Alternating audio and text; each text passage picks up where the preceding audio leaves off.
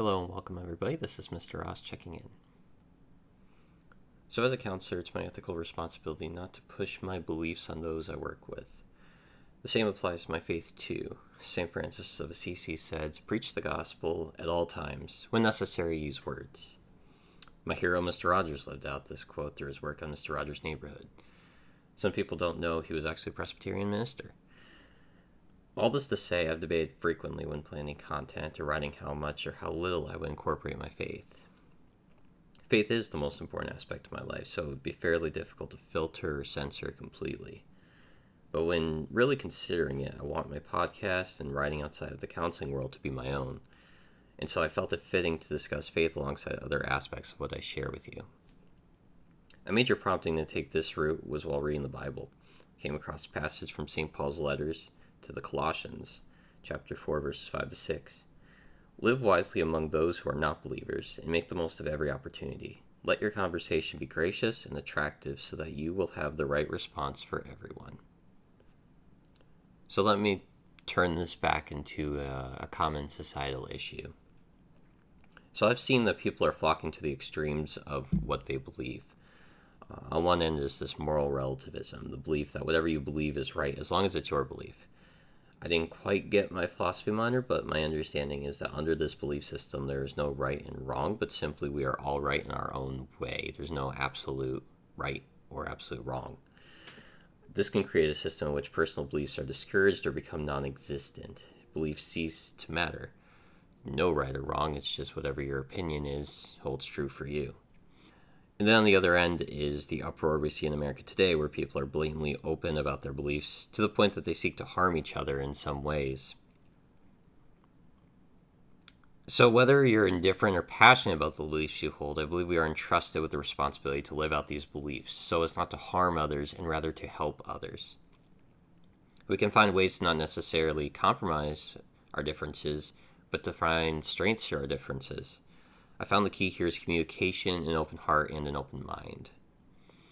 I was reading through a Danish study while I was writing this by Havid, Vinslav, Frisch, and Melby. And in this study, they said there was no link between childhood vaccines and autism. It's a study they felt was necessary to do again and replicate because of all the anti-vaxxers out there and now the negative consequences that's having not only on kids in America, but in the world. So part of the study, there were over 657,000 children. And in the article, the CDC was increasing its budget for an information campaign. So my first reaction was, sigh. Good for them to redo a study and to attack this crisis head on. But here again is the need for communication and to stay open. People are dying here. We don't need more information. This is a time for sit-down conversations, one-on-one with people. National campaigns are great. Politics can be helpful in social change, as we've seen. But really comes down to those one-on-one relationships with our family, our friends, our neighbors, our coworkers. Now, this is whether we're talking about vaccines or racism, sexism, politics, religion. I urge you to start talking. Start talking with the people in your life. And also be open to what they have to say to you.